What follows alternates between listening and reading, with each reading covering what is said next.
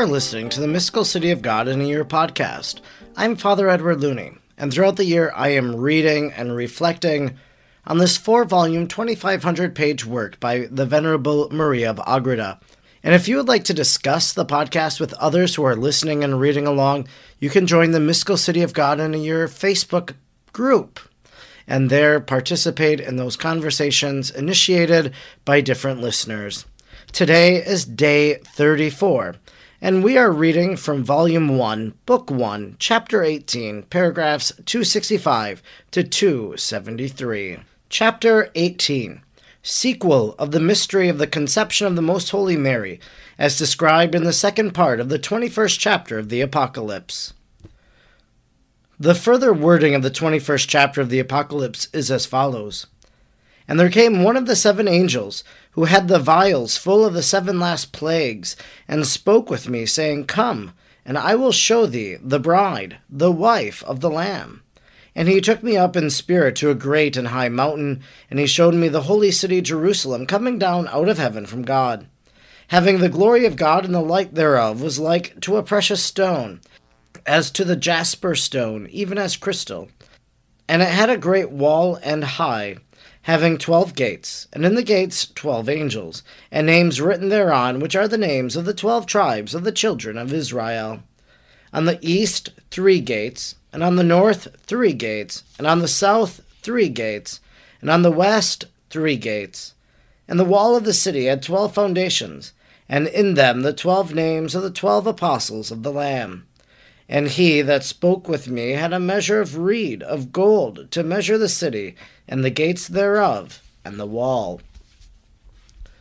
And the city lieth in a 4 square, and the length thereof as it is great as the breadth. And he measured the city with the gold reed for the 12,000 furlongs, and the length and the height and the breadth thereof are equal.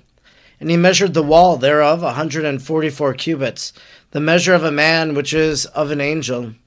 And the buildings of the wall thereof was of jasper stone, but the city itself pure gold, like to pure glass.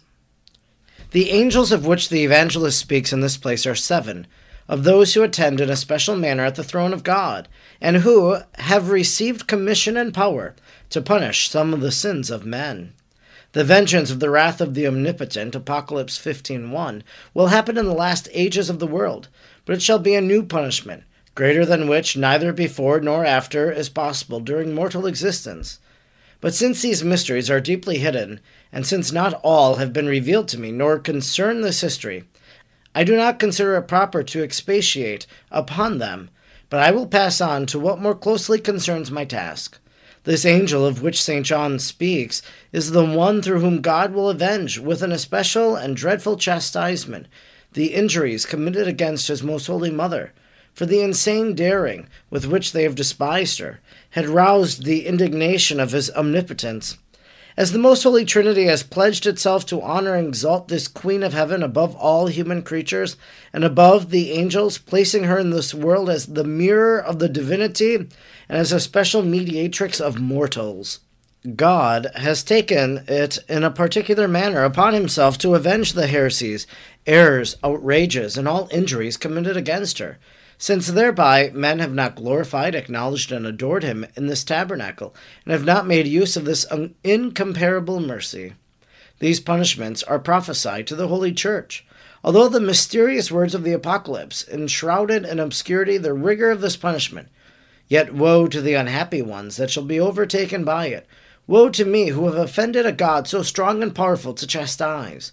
I am overwhelmed in the expectation of the great calamity here threatened.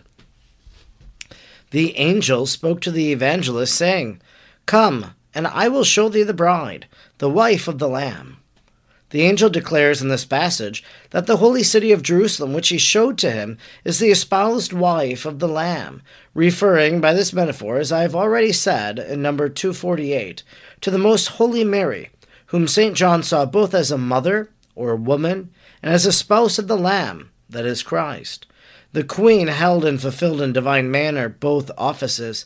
She was the spouse of the divinity, the only one, Canticle 6:8, and incomparable on account of the unequaled faith and love with which the espousals were entered into and accomplished. and she was the mother of the same Lord, incarnate, giving him his mortal substance and flesh, nourishing and sustaining him in his existence as man, which he derived from her. In order to see and understand such high mysteries, the evangelist was exalted in spirit to a great height of sanctity and light, for without going out of himself and being raised above human weakness, he could not understand them, just as we, imperfect, earthly, and abject creatures, cannot encompass them for the same reason.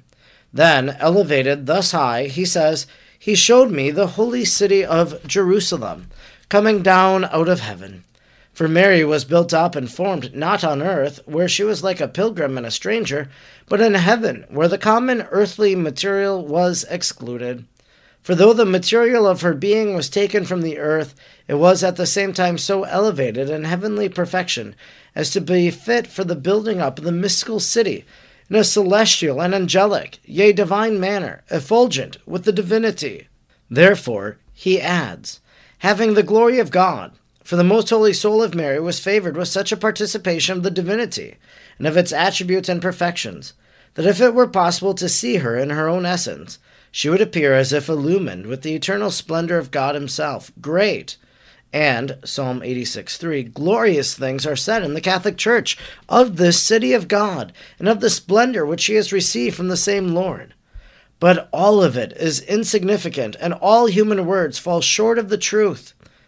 The created intellect, entirely overcome, can but assert that the Most Holy Mary partakes of the divinity more than can be comprehended, confessing thereby the substance of the reality, as well as the incapability of the mind to express in a proper manner that which it wishes to confess. She is formed in the heavens, and only the artificer who formed her is able to comprehend her greatness. He alone can estimate her origin and the affinity which he contracted with Most Holy Mary by perfecting her gifts to a semblance of the attributes of his infinite greatness and divinity. And the light thereof was like to a precious stone, the jasper stone, even as crystal. It is not so difficult to understand how she can be similar at the same time to two such dissimilar stones as crystal and jasper, as it is to understand how she can be similar to God. But from this comparison we derive a certain understanding of similarity to God. The jasper sparkles and glitters in color of many different shades, while the crystal is characterized by limpid and uniform transparency. Both combined form a rare and beautiful variety. The most pure Mary in her formation was endowed with the variety of virtues and perfections, which the hand of God itself selected and interwove in her soul.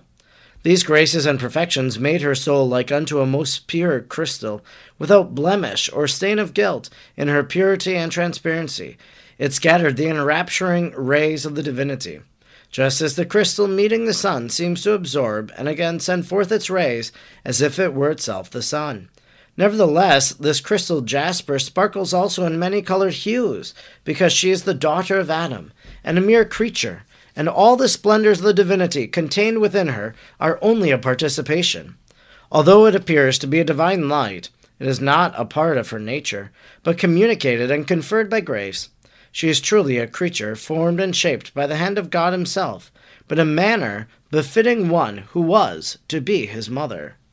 And it had a great wall, and high, having 12 gates.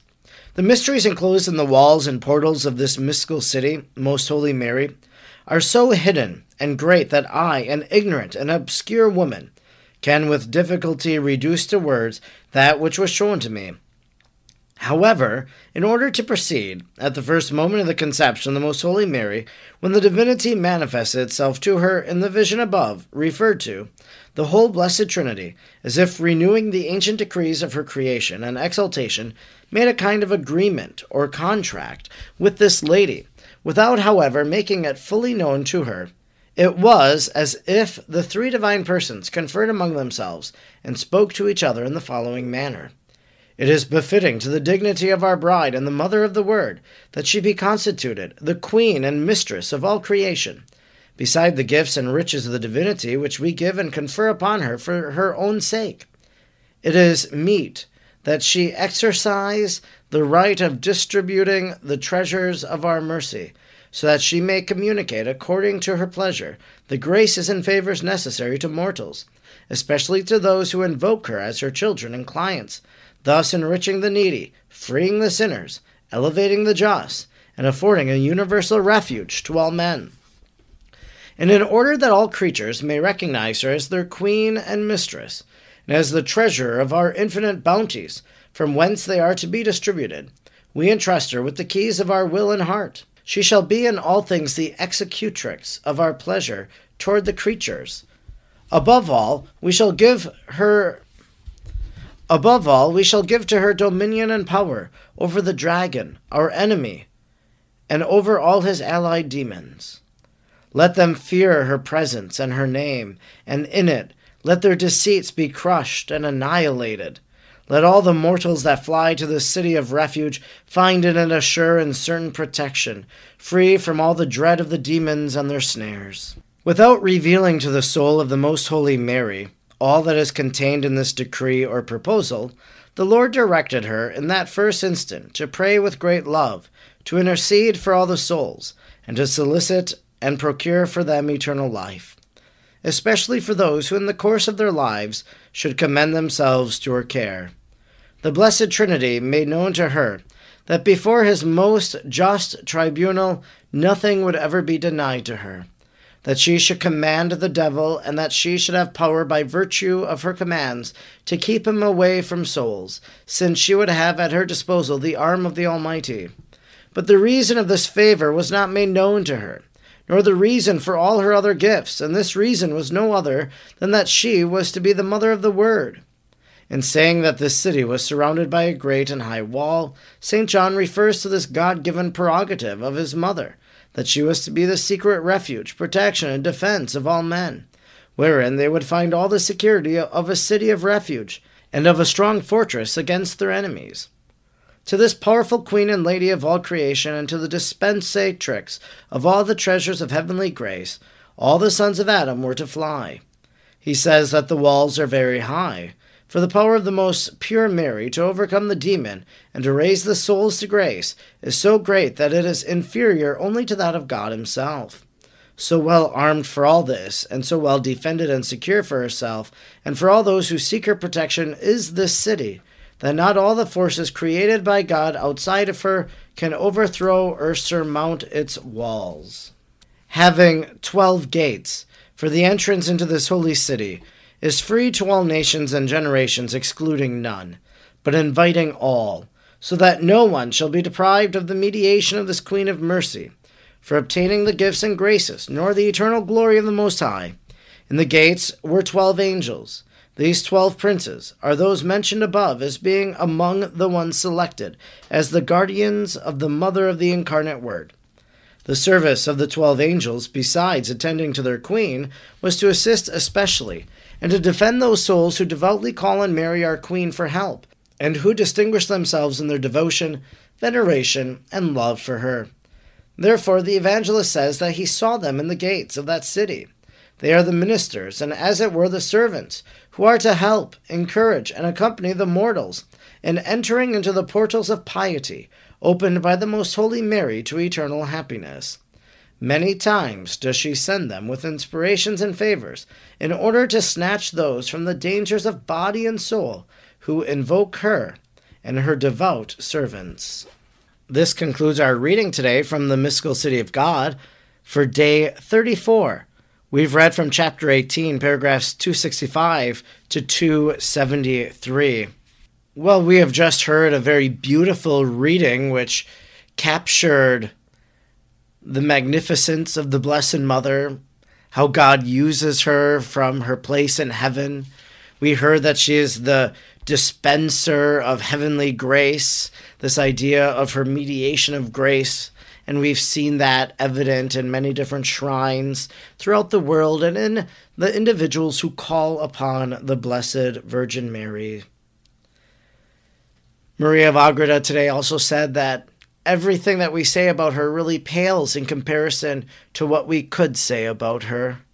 She says, all of it is insignificant and all human words fall short of the truth. And that's a reality that we understand when we talk about God, that we can't describe fully the Godhead. We can't fully describe the heavenly things. Everything falls short until we are able to experience it ourselves in that kingdom of heaven. We also heard how Mary, again, is a refuge for those who are battling evil in their life, that she intercedes for all souls and to solicit and procure for them eternal life. This is one of the things that she does. She has power over the dragon, our enemy, and over all his allied demons. She should command the devil, and that she should have power by virtue of her commands to keep him away from souls. These are all things that Maria of Agreda is sharing with us. And I remember reading in a book a while back that Mary is very powerful at the hour of death, and that, especially for a devout soul, the evil one wants to snatch that devout soul at the end of their life. And sometimes, people have these experiences, and their bystanders, their family members who are there, are able to witness it. And so there is a battle for the soul at the end of life, and Mary comes. The soul devoted to Mary comes and advocates and defends and protects that person at the hour of their death. She was to be the secret refuge, protection, and defense of all men. That's who Mary is for us. She is our protector and our defender. She is our intercessor. I hope in your own life that you have experienced this power that we are beginning to learn about regarding the Blessed Mother. That as the city of God, the mystical city of God, that in this city of Mary, we can take our refuge, and it has these high walls, and we will be protected. I'm Father Edward Looney, and you have been listening to the Mystical City of God in a Year podcast. I hope that you'll join me again tomorrow as we pick up where we left off. May God bless you today, and Mary pray for you.